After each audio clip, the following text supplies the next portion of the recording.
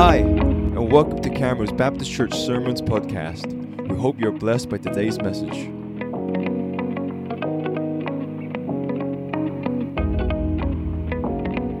How many of you have read through the Psalms?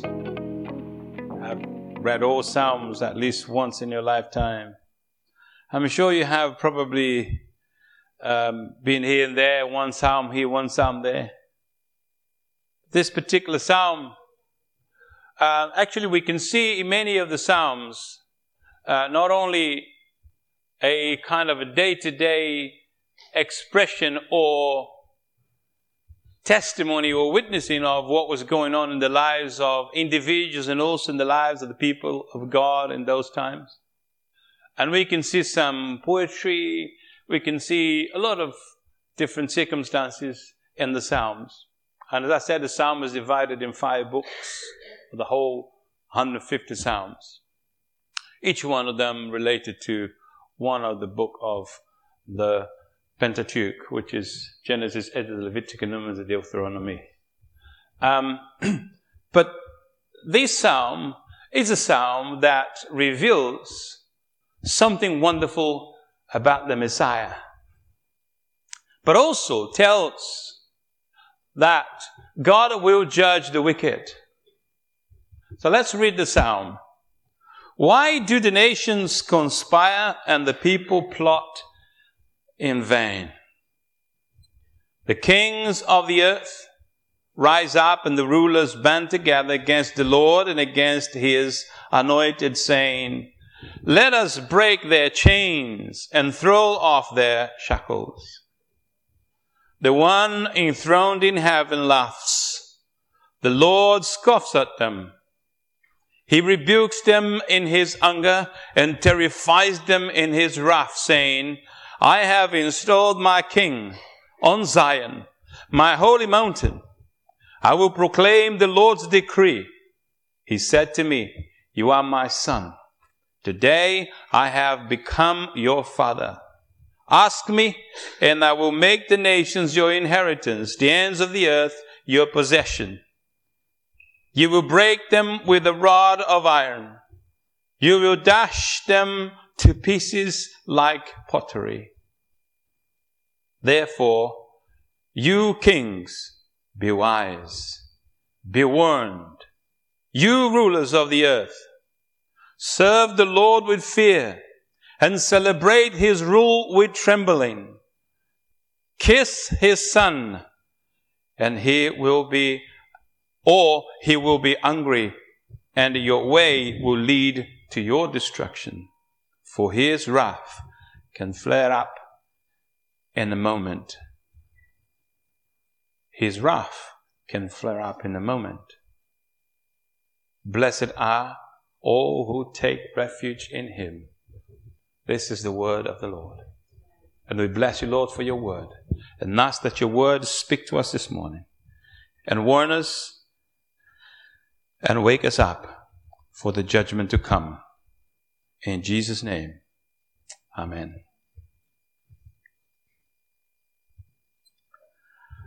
Psalm 2 talks about the reign of God's anointed one. It's clearly a revelation of that this is a messianic psalm. It talks about Christ Jesus. And you will probably have read in the New Testament quotation from this psalm. Can anyone find where it is? Acts chapter 2. We'll get to that later on. But others as well. But he does not deal only with the divine monarchy, but also speaks of the Davidic reign as pointing to the superior and eternal reign of the Messiah, using it as a point of view. Originally, Psalm 2 does not have any title that indicates its authorship, but in Matthew chapter 3 verse 17 and chapter 17 verse 5, Acts chapter 4 25 to 27, 13:33, Romans 1:4, and Hebrews 1:5 and 5:5 tells exactly who the author of the psalm is. And especially when Peter said about David saying that about Jesus. We're gonna look at it in a moment, but I'm just giving you a summary. I'm going to give you an outline of the sermon, of the psalm, which is actually the outline of the sermon. We will see on verse 1 to 3, and human rebellion against God and His anointed one. And then the Lord's response to the rebellion of the wicked and the establishment of the Messianic King, which is verse 4 to 6. And then we'll see the divine government or the divine kingdom in verse 7 to 9. And then in verse 10 to 12, we'll see the divine government, but also human responsibility before divine sovereignty. So that divine government was a repeated mistake by myself when I did the PowerPoint. But that should go there. So, Psalm 2, verse 1 to 3, the rebellions of the wicked nations against God and His anointed. You know, as has been said, this is in a real psalm that has traditionally been interpreted in a messianic way. So the psalmist begins by questioning the mutiny of the wicked, or what they plot against the anointed one, the people of God as well. So the expression, this expression, when he talks about the Gentiles, it says, "Why are the Gentiles angry?" Or, "Why nations conspire and people plot in vain?" There is a translation who used the word Gentiles. And so the expression here, "enrage the Gentiles," literally means that the nations crowd together in a tumultuous way, a manner, or like a gang, and just to do something against the people of God and His anointed one. And we see that today. We see that in our days. We see people now getting together in order to redefine the Bible, redefine sin, redefine marriage, redefine many other things. Why? Because they say what the people of God is doing, or what the Bible says, they can't put up to it. They cannot take it on anymore. So the ultimate motive we can see of all sinful imagination and planning is revealed right in verse 2. But next to the biblical text exposes the pathetic folly of human efforts to the people imagine vain things. And this means that these fallen nature, man only plans and imaginations are empty, worthless. It does not contribute to the good of humanity. They're trying to change the whole course of how especially the principles that we have and the values we have that God has given us for our families and so on. But the psalmist David says that the authorities rise up and conspire against the Lord and His anointed one. Even in their minds, seared by sin, men see God's care as a judgment. For them, the Lord's bonds of love are kind of a shackle. It's something that they can't bear. They said, I'm imprisoned by God's love. I wanted to read with me Jeremiah chapter 5. Anyone could just open your Bible and read for me Jeremiah 5 verse 5. And then Hosea 11 verse 4.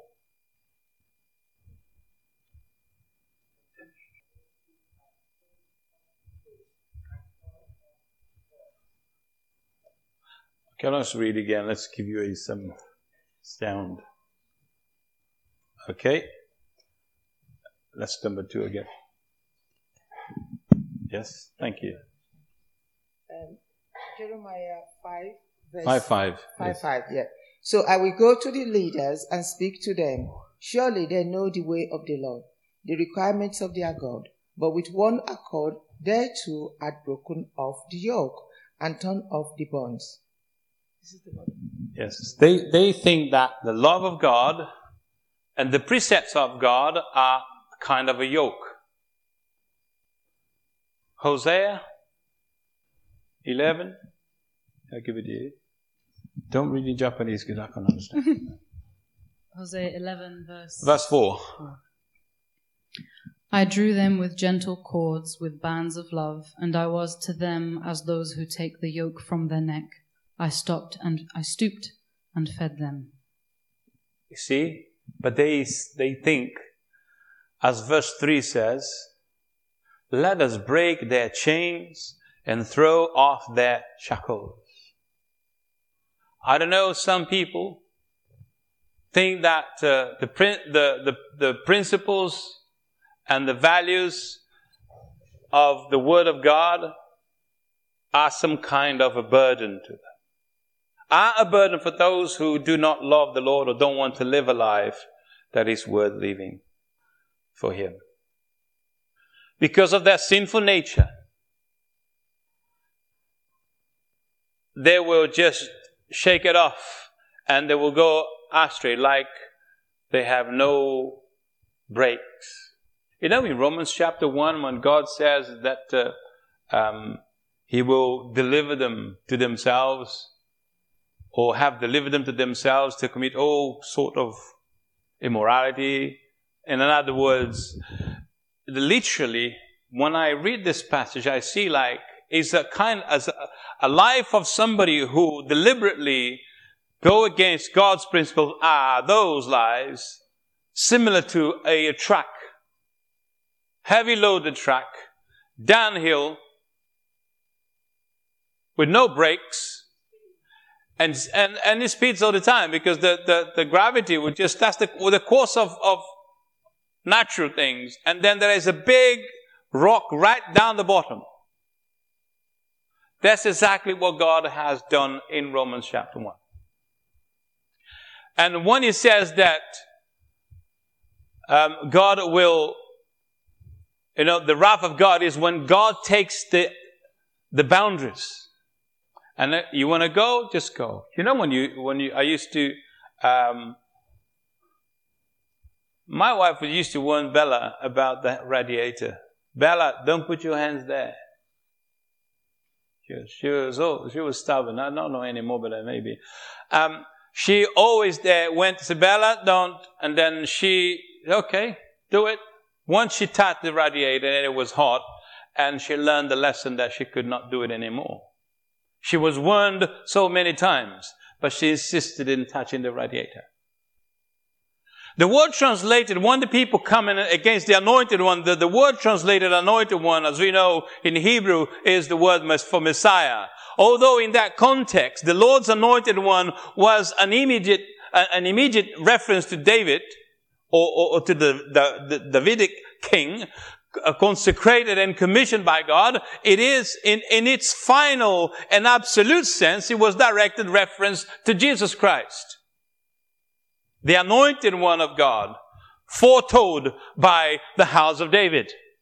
So the early church understood that this and applied Psalm 2 in their prayer in time of persecution. So now we're going to read Acts chapter 4, verse 25.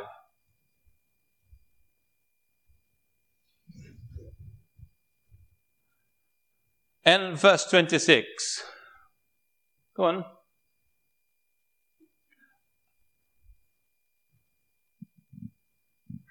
Who by the mouth of your servant David have said, why did the nations rage and the people plot vain things? The kings of the earth took their stand, and the rulers were gathered together against the Lord and against His Christ. You see, you remember the prayer in this particular chapter? And they said, Lord, they are coming against you, not us. But they use this psalm as a prayer. Why the nation outrage against your anointed one, against the people of God? Say, Lord, all we ask you that you give us boldness and strength as we proclaim this powerful message. Brothers and sisters, we are not living in a different world than that time. The MO is the same. The devil does the same. And he uses people to persecute other people. Because the devil on its own, he can't do anything. I said this many times. The devil does not even have a bicycle to ride on. For him to go somewhere, he needs a ride. And there are a lot of Christians, unfortunately, giving a ride to the devil, or giving the devil a ride. And then he's doing some things that, they do not perceive they're being used.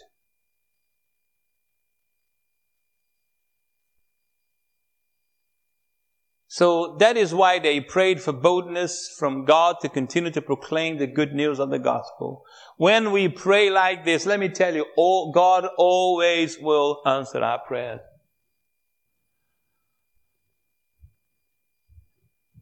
The Lord responds to the rebellion of the wicked. The one enthroned in heaven laughs. The Lord scoffs at them. He rebukes them in his anger and terrifies them in his wrath, saying, I have installed my king on Zion, my holy mountain.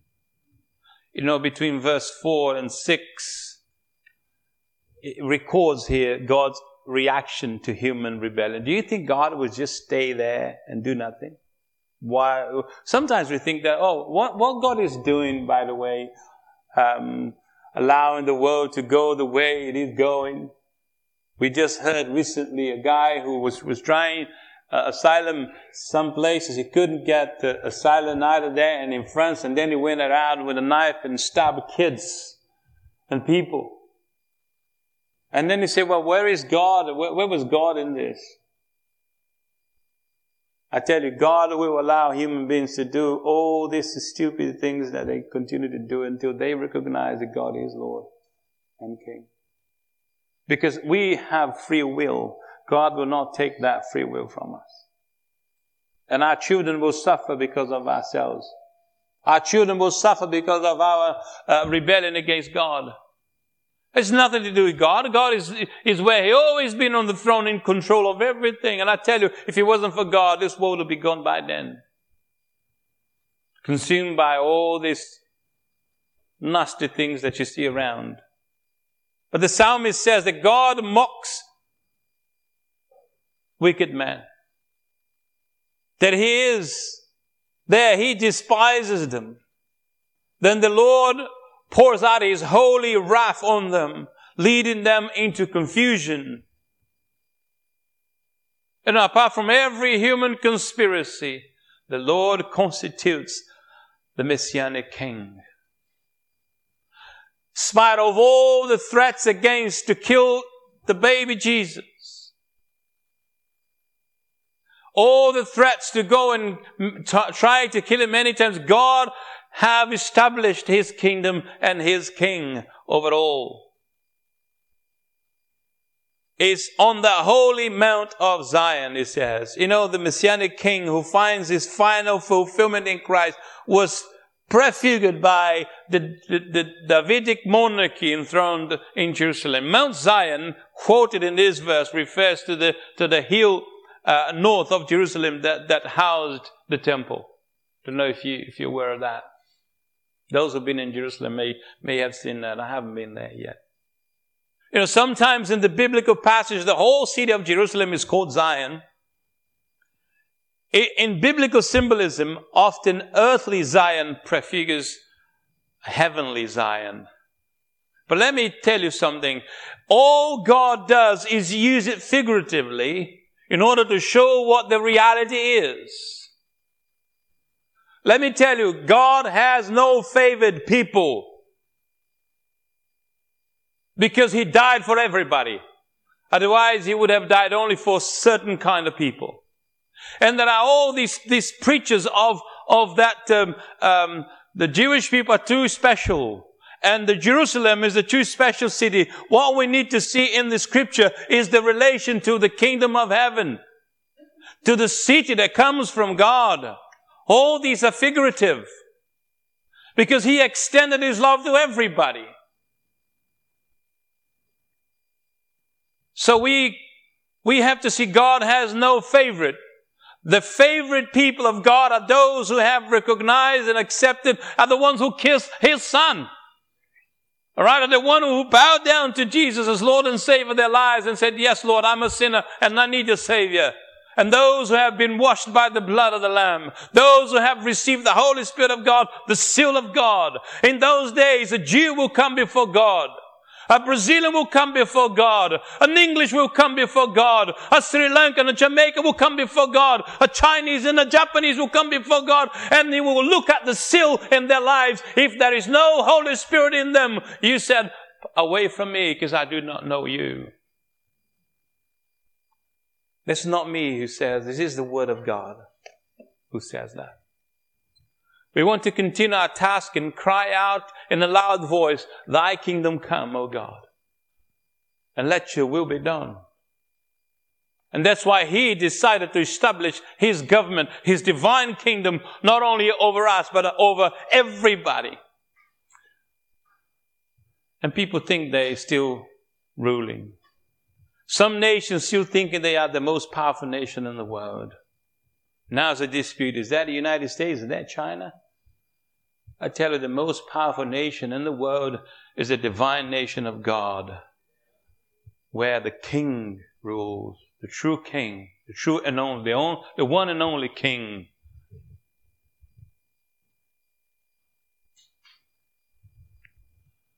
I will proclaim the Lord's decree. He said to me, you are my son. Today, I have become your father. There is the word, the translation, and I think it's in the King James. It says, you are my begotten son. Do you know what this begotten means?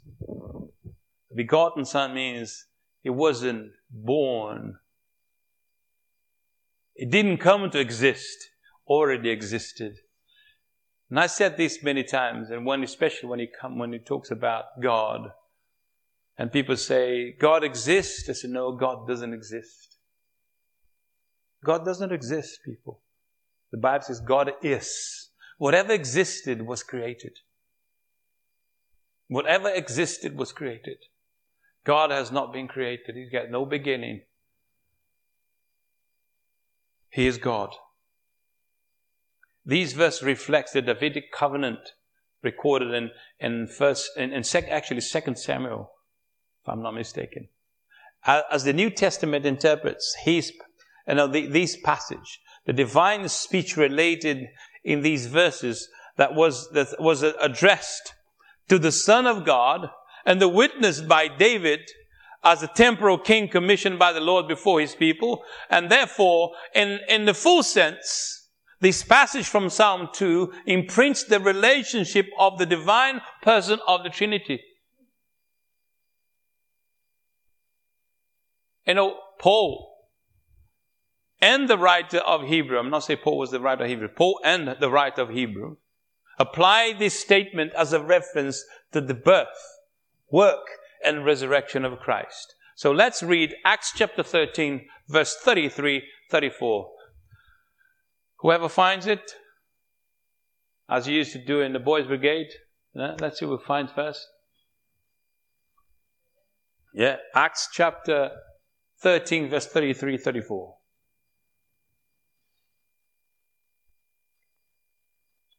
I wanted to see if people find it quicker with the paper Bible rather than your device. Come on, read it, please. Go on, Bella. Just whoever finds it, please. If you found it first, just do it. God has fulfilled this for us, their children, in that he has raised up Jesus, as it is also written in the second Psalm, you are my son, today I have begotten you. And that he raised him from the dead, no more to return to corruption, he has spoken thus, I will give you the sure mercies of David. You see Paul making a reference to the psalm too? It says, you're my son, you're my begotten. Now, Hebrew chapter 1, verse 5 to 6.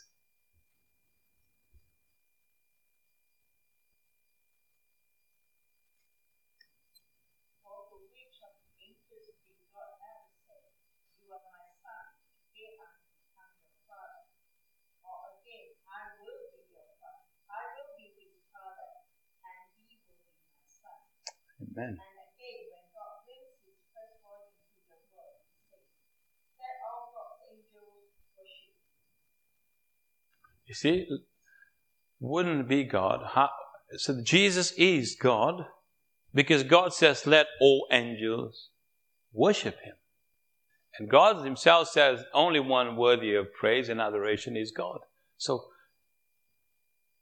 this means that this divine declaration speaks not only of the earthly offsprings of the house of David, but of the Son of God, the great Son of David.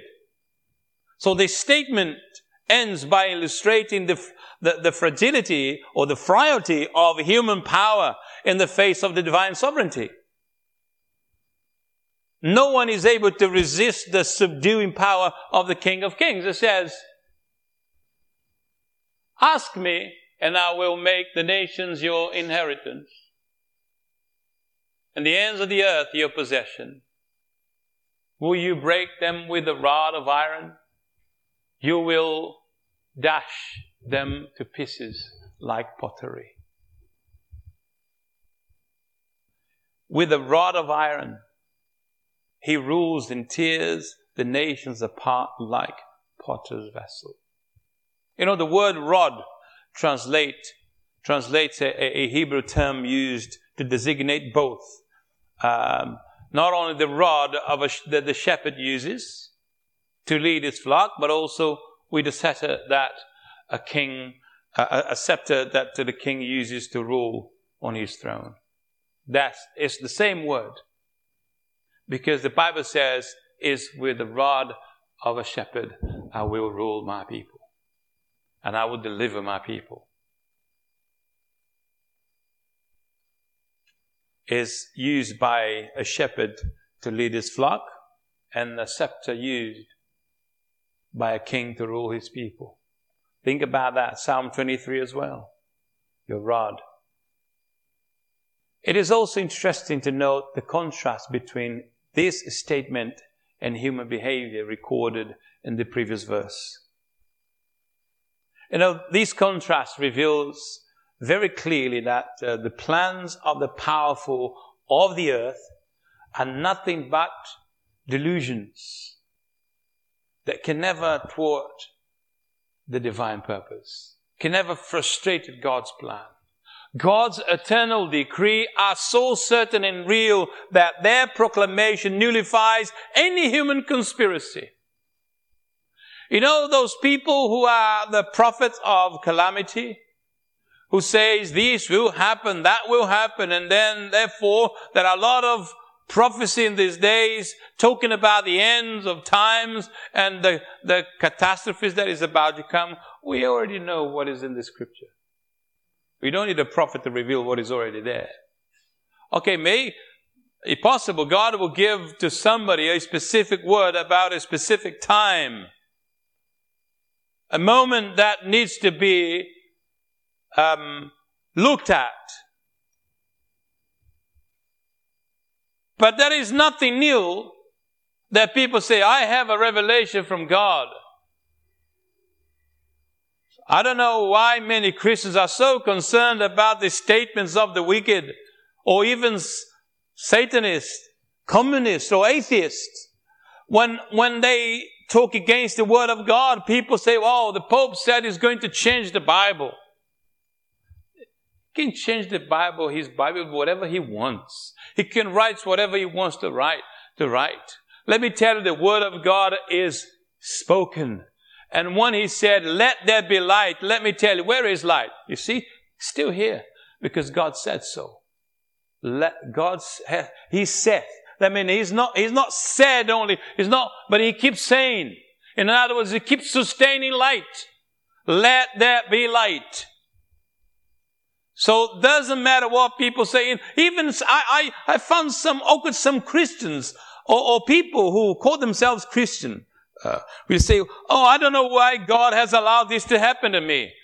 I think God has been punishing me. Oh, this is awful. And I don't even know if there is a God. Or even keep blaspheming against God because the only one thing is because the consequences of their rebellion, the consequences of their sins will harden their hearts if they do not recognize that they need forgiveness. They need repentance to get forgiveness. Because without their forgiveness, the person who is growing bitter, we're going to grow bitter and bitter until there is a time the heart will be so hardened that the only way to God to do it, it may be something very drastic.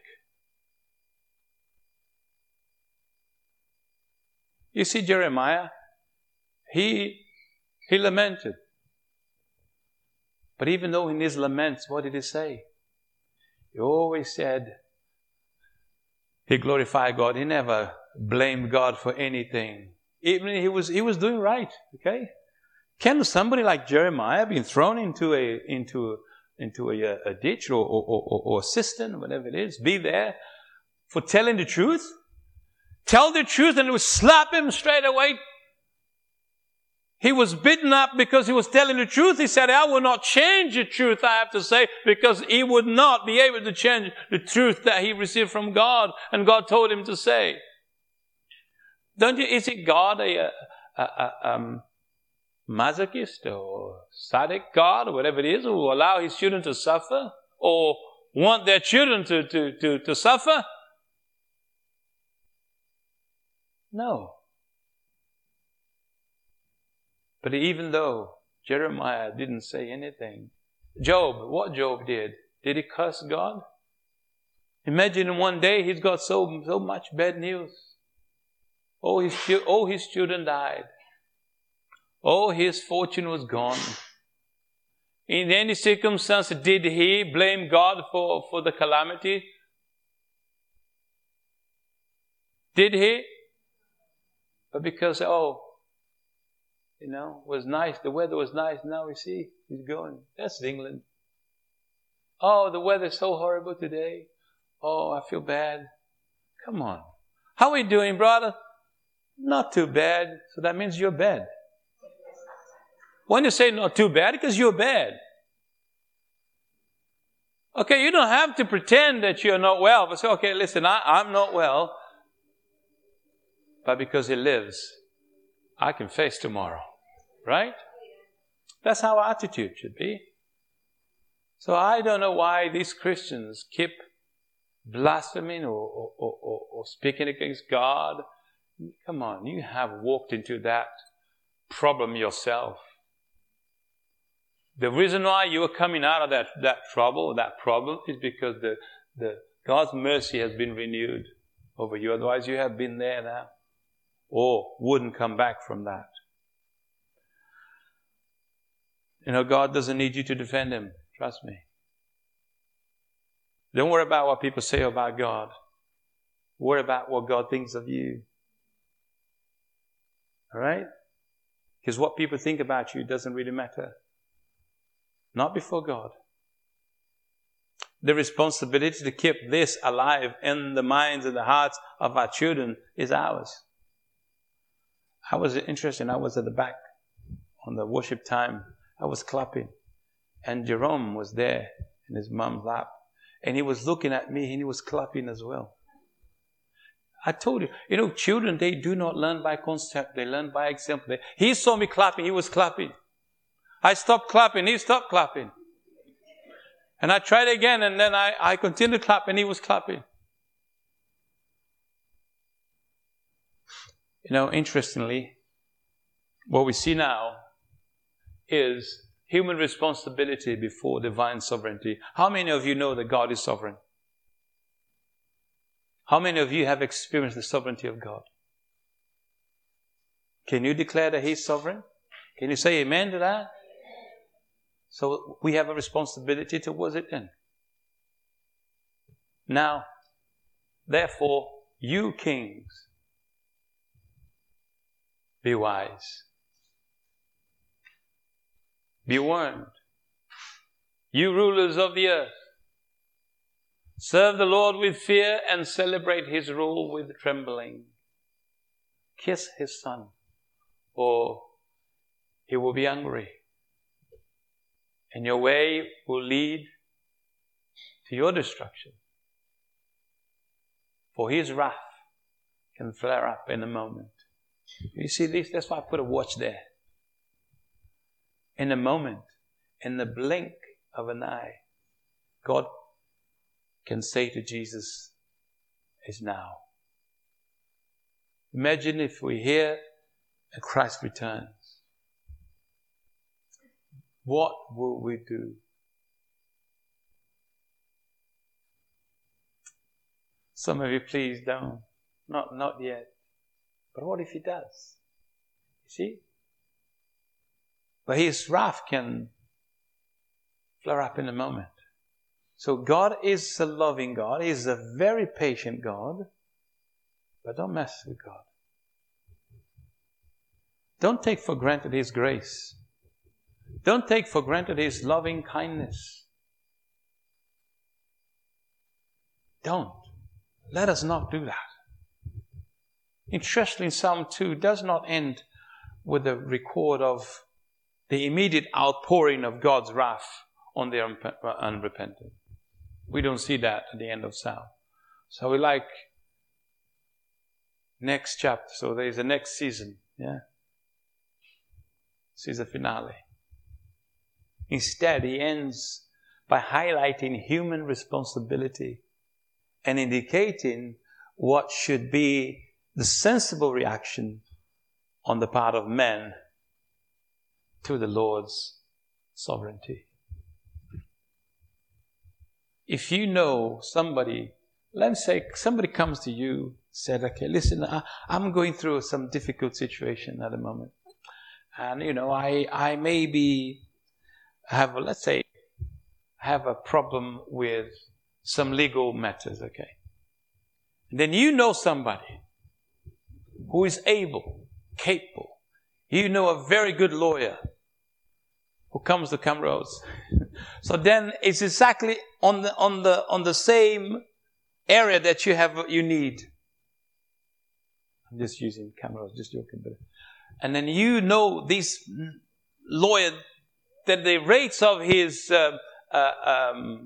winning cases is high. So then what are you going to do? You're going to refer that person to that lawyer, right? And then when this lawyer comes, you explain to this lawyer your situation. He looks at you and said, "That's very simple. That's very simple." And then in one day you say, "Well, let's do this, and then you're done."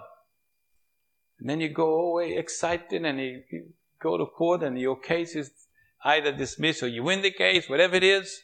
And then what are you going to do? Are you going to tell about this lawyer to other people in the same circumstance and situation? Or are you going to shut up? You're going to tell everybody, right? Okay. If you know God is sovereignty, why have you kept so quiet then? Have you come to Him for your problems? Have you solved your problems? Have you come to Him for salvation? Has He saved you? So why don't you tell everybody then? Why don't you tell somebody who needs it? Have you been healed by Him? Why don't you tell somebody about it? There is a responsibility on our shoulders. We that proclaim to be the one who serve the true living God, the sovereign God, the one is over all, above all, have all the power. That His name, there is no name above His name. There is power in the name of Jesus. There is power in the blood of Jesus. Why don't you tell somebody about that? It's our responsibility to do so. In this sense, the psalmist points out 5 recommendations that make those who obey them very blessed. Let me see if I can get that to you. First one is be wise. Be wise. That's the verse. Right?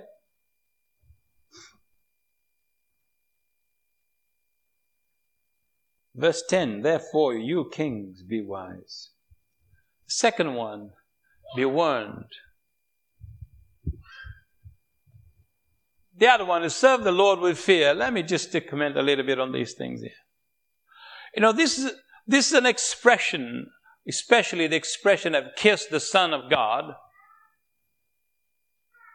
What was it? Yeah, celebrate His rule with fear. Is there another one? Yeah, kiss His Son. So we know that be wise is to know what to do with the knowledge that you've got. Now that you know that God is sovereign, that He saves, be wise. Not only keep it to yourself, but tell everybody. Be warned. If you don't do it, you have a great responsibility. Serve the Lord with fear. Although this psalm is talking to the rulers, it's talking to us. Because we rule with Him. We reign with Him. Serve the Lord with fear. Rejoice in Him with trembling. In other words, rejoice in Him. Don't take His grace for granted. Kiss the Son so that you will not be hungry and perish on the way. So I said this expression that refers to an act that symbolizes submission and faithfulness. That's what it means. Kiss His Son. These recommendations express the grace and mercy of the Lord. So, however, God's justice will not let human sinfulness go unpunished. That's a fact. Oh, God is a God of love. Yes, He is. He is indeed. But because He is righteous, our sins cannot go unpunished. And there is a difference here between our sins go unpunished. And how many of you sin? How many of you here sin, make mistakes? I'm the first one to raise my hands, huh? So that means, but we have a hope, don't we? Our hope is in Jesus Christ and His sacrifice. When He comes when the woman caught in adultery are brought to Him, at the end of the story, whatever, just leaving aside all the other references here to the scribes and trying to catch Jesus in one sleeper here, whatever it is. But let's look at the end when He says, where is your accusers? They're not here, Lord. I said, I don't condemn you either. But then He tells her, go and sin no more. The Bible says in John, I think it's 1 John 5, if I'm not mistaken, that those who are born of God have the seed of God, or the DNA of God, does not live in sin. What does it mean, live in sin? It means in the practice of sin. What it does is every time you make a mistake or you sin, you feel that you've done wrong. Because not your style anymore. You don't go around cursing anymore. Swearing anymore. You have changed your vocabulary. You have changed the style of your life. Now you live like the Son of God. You are being helped and blessed by the Holy Spirit of God to go and live a life like Christ.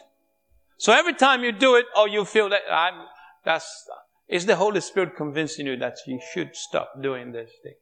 And everything that slaves you, everything that controls you is a sin. Eating can be a master over you. Drinking smoking, pornography, all these things can be a master over you. And once you allow this thing to master you, it means that you are bound before them and worshiping these things.